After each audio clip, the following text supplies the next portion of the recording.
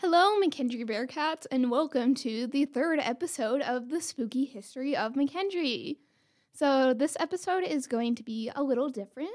So for my fourth episode of this podcast, I would like for my episode to be about paranormal activity around McKendree campus, which means that I need your guys' stories.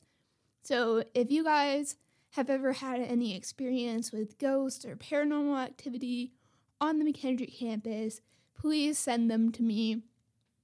If you've seen any ghosts or heard any weird things that could be ghosts, send me an email and let me know your experience. And if you're interested, maybe you can be on the podcast.